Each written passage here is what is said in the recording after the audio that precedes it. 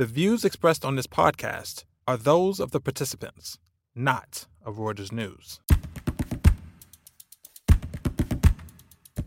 Hello, I'm Richard Beals, Global Deputy Editor of Reuters Breaking Views. Welcome to The Exchange. For this edition, we're bringing you the debut of a new podcast series presented by the European American Chamber of Commerce in New York, entitled A Look into the Crystal Ball on the Future of Finance, and featuring interviews with senior executives from both sides of the Atlantic Ocean. Gerald Walker is the Chief Executive for the Americas for ING, the Amsterdam-based bank with just over $1 trillion worth of total assets. Despite the accents you will hear here, both he and I are based in New York. Welcome, Gerald. Good morning, Richard. Gerald, we're aiming to look in the crystal ball, and one big issue for the future is climate change. Joe Biden's now the president here. For some, that's a turning point in how seriously the United States is going to take this issue. ING is headquartered in a place where corporate and financial thinking on climate damage is arguably further ahead. How does ING factor that into decision-making across the board, particularly when it comes to measuring how companies, clients, borrowers are dealing with climate change? Yeah, look, I think it's true that Europe has spent more time thinking about this in the last decade than the US. I do, however, think the US will catch up very quickly on the subject. Right. But within all of that, ING as a firm, sort of being based in the Low Countries of Europe, has always been extremely conscious of climate change and the impact it can have on well-being. So it's not surprising that as an organization and as a country, it was pretty much a first mover on exploring all things climate related. And in the firm of ING, we've been looking now for a long time at how as a firm, as a bank, we can actually influence, how we can actually use finance to potentially help fight climate change. I think we're still the only organization that looks at every asset that goes into its loan book through a sustainability lens, both for a borrower and also as a transaction, all on relative sustainability rather than absolute. And we look also at different sustainability-linked financing techniques, and as a first mover have brought a few innovations into the market over time, things such as sustainability-linked loans, where the margin changes based on the sustainability rating of a company. Also the same in the derivatives market. So all of these have been trying to find ways to harness the power of the banking system to exact positive change. But you're right, Richard. The measurement of all of this is the point that we haven't, as an overall sector, got uniform yet. And how do you look at that? I mean, you have different ratings from different organizations, none of which, like S&P or MSCI, none of which seem to be universally used.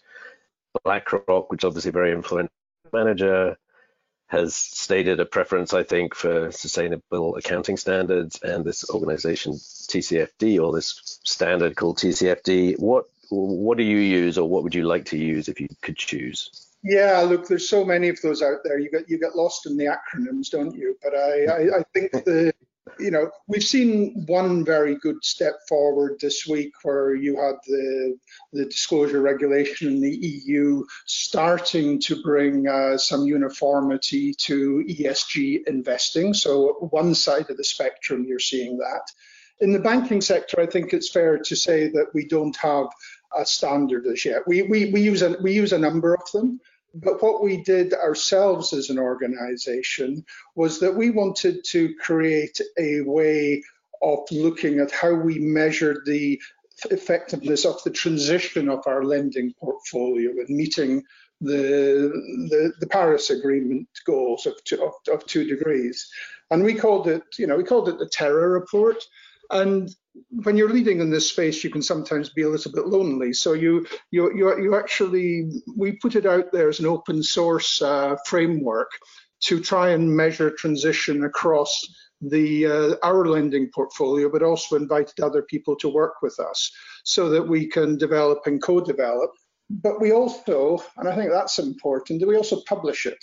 We've set goals for our underlying portfolio to see it transitioning on a science-based methodology towards helping Paris. And we publish that annually, so we hold ourselves accountable in the market for how well we're doing. And I think that's what we would encourage all people to do, because ultimately, banking firms can and should be catalysts of change and positive change.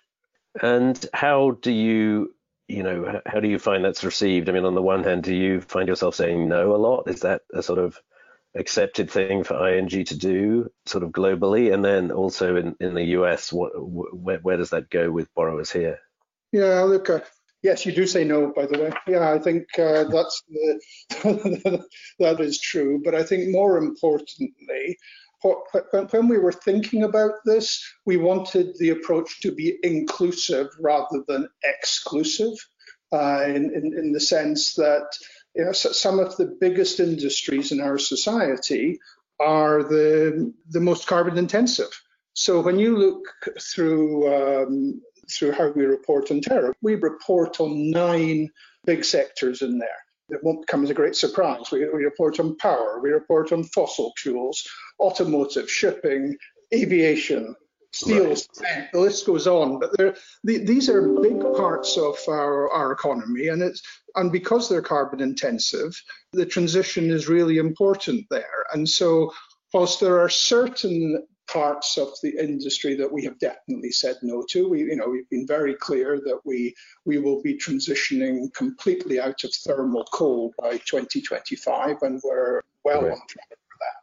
But the others, we want to work with our clients to help transition them and help them with products from the banking sector that can help them set goals within their own companies as well to make the transition. And how does that map out? How does that map out looking ahead? Does the organization, I guess, globally have dates like that 2025 date for doing certain things, or does it go market by market? And perhaps we can drill down a little into the US and say, well, what kind of things have you done here that present a model for that future in that crystal ball we're looking at? Yeah, look, it maps out differently sector by sector. I think right. Is the answer. We have set transition plans for each of the sectors I mentioned. Some are ahead, and most of them are not exit strategies. They're engagement strategies. To be very clear, they're strategies where we believe we can work with a large number of our clients to help meet the goals. And let's again be clear on it. So many of these companies are focusing heavily on this as well. So if we partner with them and help create financing frameworks for them, we will design green financing frameworks with our clients to show what they can report and what they should report in order to meet the external requirements. And how does that play out in the US? Maybe a little differently. If I was looking 5 years ago, what would be happening in the US is that our sustainable finance team would be having discussions with CFOs and treasurers to discuss the implementation of sustainable strategies based on our European background and knowledge. And sometimes those were, that was virgin territory in some cases. Now what we're seeing and what we're feeling is a degree of inundation in terms of inbound calls to meet sustainability officers alongside those self-same CFOs and treasurers. So you can see that progress is made. Do you put that down to the political change, or just to that plus everything else that was already sort of building up? No, gosh, it was building up pre-political change. When we sort of speak across the market with companies, and when we look at consumer surveys on this, there is a push and a pull on this. There's an expectation not just from investors, not just from customers, but also from staff for companies to be moving in a different direction on this. And none of it's a quick win. That's the thing. The important point is taking the initial steps. And in terms of your financing, speaking with somebody who knows something about it, and obviously from my point of view, I'd always say that's ING, but it is speaking to somebody to say, what can you actually do? And we see some very big examples of this. Great example in the US, the tail end of last year, was with Aligned Energy, which is a leading data center provider. Now they did a $1 billion sustainability-linked financing with us last September. Now, nobody would think initially of data centers as being big issues from a sustainability perspective, but we've been talking with them now with that sector for some time now because of the amount of energy they actually consume. Right, exactly. Yeah. So these are critical parts of American infrastructure now and into the future. And making them sustainable is really very important. And the leadership in Aligned is really market leading in that space. And it's fantastic to work with clients like that. That's a great example. If we could just shift back for a little bit from the long-term crystal ball gazing to the short-term and talk about the pandemic that we're all hopefully now on the way out of. A lot of trend watchers seem to think lockdowns and such have accelerated shifts that were happening already, whether it's technology, lifestyle, work style, and so on. What's your perspective? I guess sustainability, sort of how people think about that, may be part of this too. What's your perspective, whether it's about your work inside ING or the clients and businesses, how they're talking about it, or both? Look, Richard, I think at the top level, the macro, COVID will have proven to be a great accelerant. It's emphasized, beyond reasonable doubt that we have global problems that require global solutions. So it does tie back to the whole sustainability discussion that we've just had. I think it has created an awareness of how things can spiral out of control and why we should redouble our efforts to deal with things. And I think, as the discussions will become much more serious on climate change as a consequence of COVID. No doubt about that in my mind. But then looking from the inside of ING, the way we're going to work has been irrevocably changed, and I think for the better. The ability to work remotely over distance, and particularly when you're looking at the US where the distances are so huge, it's a fantastic opportunity to do away with some of the ghastly commuting that people have had to do in the past. And really just taking with my leadership team, looking at what has been a really difficult year and trying to take the positive aspects out of it. And if we're actually good at that, we will find there are great benefits of creating a much more flexible, diverse, accepting work culture, a culture which says that you don't have a need to be in the office, but you should be at the office when you're needed. The office as a connector in that sense. Right. So I'm certainly hoping I don't have to go back to the office every day. That would be just great. Those are certainly some of the positives. One of the things that I always worry about with, for example, sustainability, but it can be other things, whether it's mental health and all these other things, is that when you have an economic downturn, companies start thinking, okay, that's a nice to have now, it's not a necessity, and we're trying to save money, and maybe we put all that on a back burner. Do you think we're past that with sustainability now? Yeah, I think maybe reflecting back on what I said earlier, I have a sense it's probably the opposite movement. I think that even those clients pressured due to economic conditions are seeing the revenue generating benefits of the whole sustainable movement. And quite frankly, in a more wider sense, the need to build future-proof businesses. So I think it's there. But when I look at it, I think the shift from nice to have to necessity was something we were starting to see long before COVID. We saw that trend coming through in surveys that we'd done of US executives in 18 and 19, where we saw the influence of sustainability growing quite dramatically.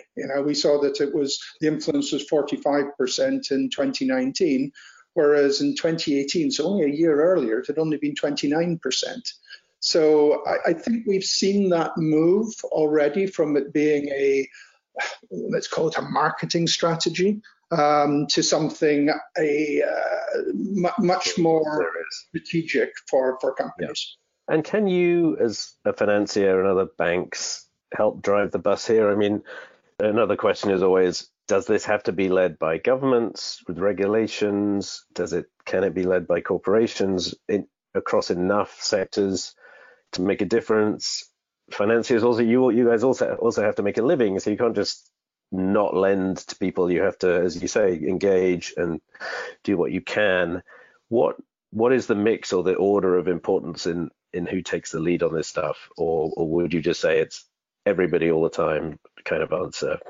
Yeah, look, I think it's collective. It's not for the finance industry to lead government or other way around in reality on this. I think we're maybe looking in the US as, if you look at certain parts of the change that needs to happen, we may be looking at a lost decade here that we need to pick up. Compared to Asia or Europe, it's probably as much as a decade. Right. And if you look at that, you either take that and say, oh my God, we're so far ahead, so far behind, or you actually look at it and say, hey, this is a wonderful opportunity to leapfrog. And I think that should be the mindset as you come out of the trauma of the last year.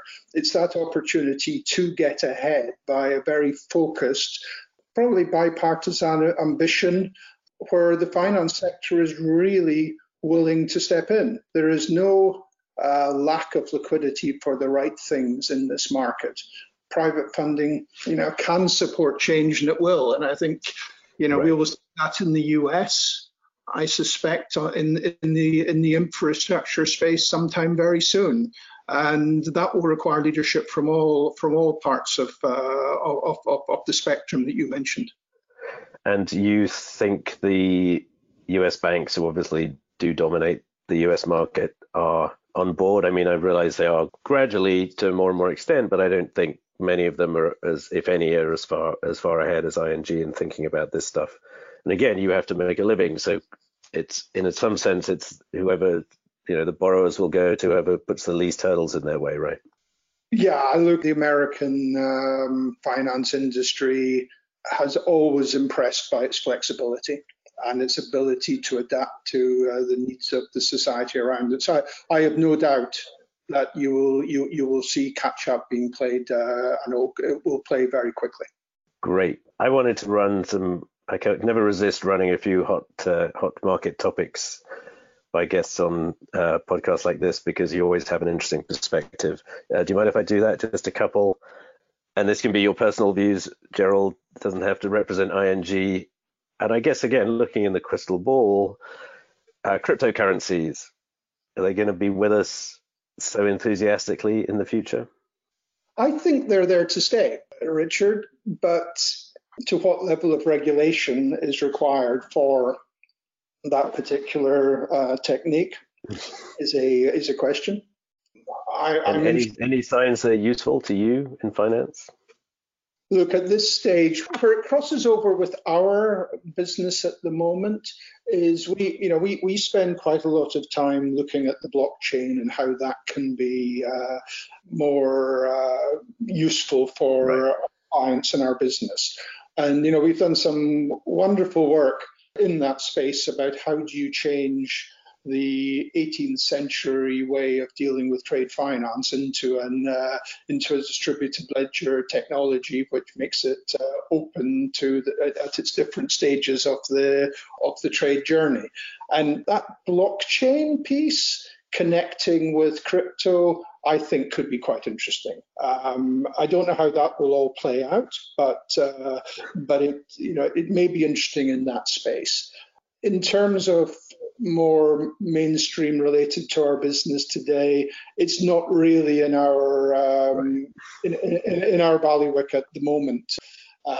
Richard, but you have to keep on watching. I'm personally quite interested to see how the IRS has dealt with it, because the IRS has, they're now slipping it into the tax returns as right. It's not treated as a currency, it's treated as an asset. So I think that's these are quite interesting trends to watch. Where does it sit between currency and asset? How does it compare to gold versus dollars? All of those things still very, very early days. Right, interesting how companies are supposed to treat it if they own it too. I was looking at that not so long ago, and that's also not quite like gold, not quite like currencies. Intangible asset seems to be the default at the moment, which doesn't seem right. Well, it's quite interesting, isn't it? How can you buy a Tesla car with an intangible asset? But apparently you can. Exactly. All right, so let's leave the market there and just finish up with a question about ING. I mean, in 5 to 10 years from now, with all of this or any other trends you see, what will look different about a big bank like ING, do you think? Look, I think like any leader of any organization, I'd like to think that we're an even stronger organization because we've helped our clients and empowered them to build better businesses. That's the first thing you would hope for. The second thing is, I suspect the way we work will continue to change. I think the flexibility that we will be experimenting with in the next years will actually change the landscape of our business quite considerably. Where in our retail bank, we're very much mobile first, and that has been accelerated during the pandemic. In our wholesale business, I expect to drive that direction to pick up as well. So I think it all ties together into a really interesting future for banking, which is so different to the office pods that you would have seen in Wall Street only 5 years ago. And we can maybe finally think bank branches will start disappearing, do you think? Well, it's the biggest conundrum in the US, actually. In Europe, they're largely all coffee bars already. In the US, I would think so. Seems to have taken a long time, but I have to think the same thing. Gerald, fantastic. Thank you very much. That concludes this podcast episode with Gerald Walker, Chief Executive for ING Americas. Thank you very much for joining us. I'm Richard Beals with Reuters Breaking Views. We hope you enjoyed listening to this program hosted by the European American Chamber of Commerce, New York. I hope you've enjoyed this edition of The Exchange, produced for Breaking Views by Freddie Joyner in New York. Subscribe to The Exchange and our sister podcast, Viewsroom, on SoundCloud, Spotify, or wherever you get your podcasts. Check us out every day on breakingviews.com, and don't forget to tune in next time.